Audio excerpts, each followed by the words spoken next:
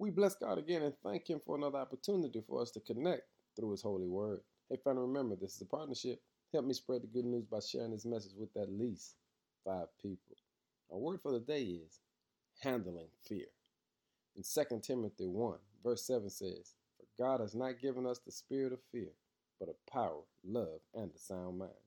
Why fear? Because the Lord knows that the enemy knows fear is his greatest weapon. And you and I cannot walk in the authority of something we are afraid of. So the Lord reminds us, you have power, love, and a sound mind. But what is fear? Fear is nothing more than timidity or cowardice that results from having the wrong belief system. But God gives you what you need to handle what comes your way. And I want you to understand that fear comes in many forms. Being afraid of failure, fearing of being alone, being fearful of death.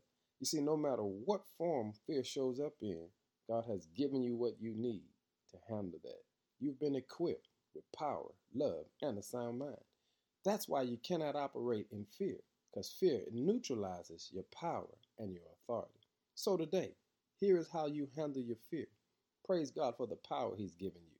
Praise God for the love He's shown you. And praise God for the clarity of mind that He's given you. Because when you operate in those powers, you run fear away. The Bible says, resist the devil and he will flee from you. The devil operates from a spiritual realm. But when you walk in your power, here's what you'll understand: how to let this mind, which was also in Christ Jesus, be in you. Hey, family, you can handle your fear today when you walk in the power of love and a sound mind. And God will show you that He's still in control.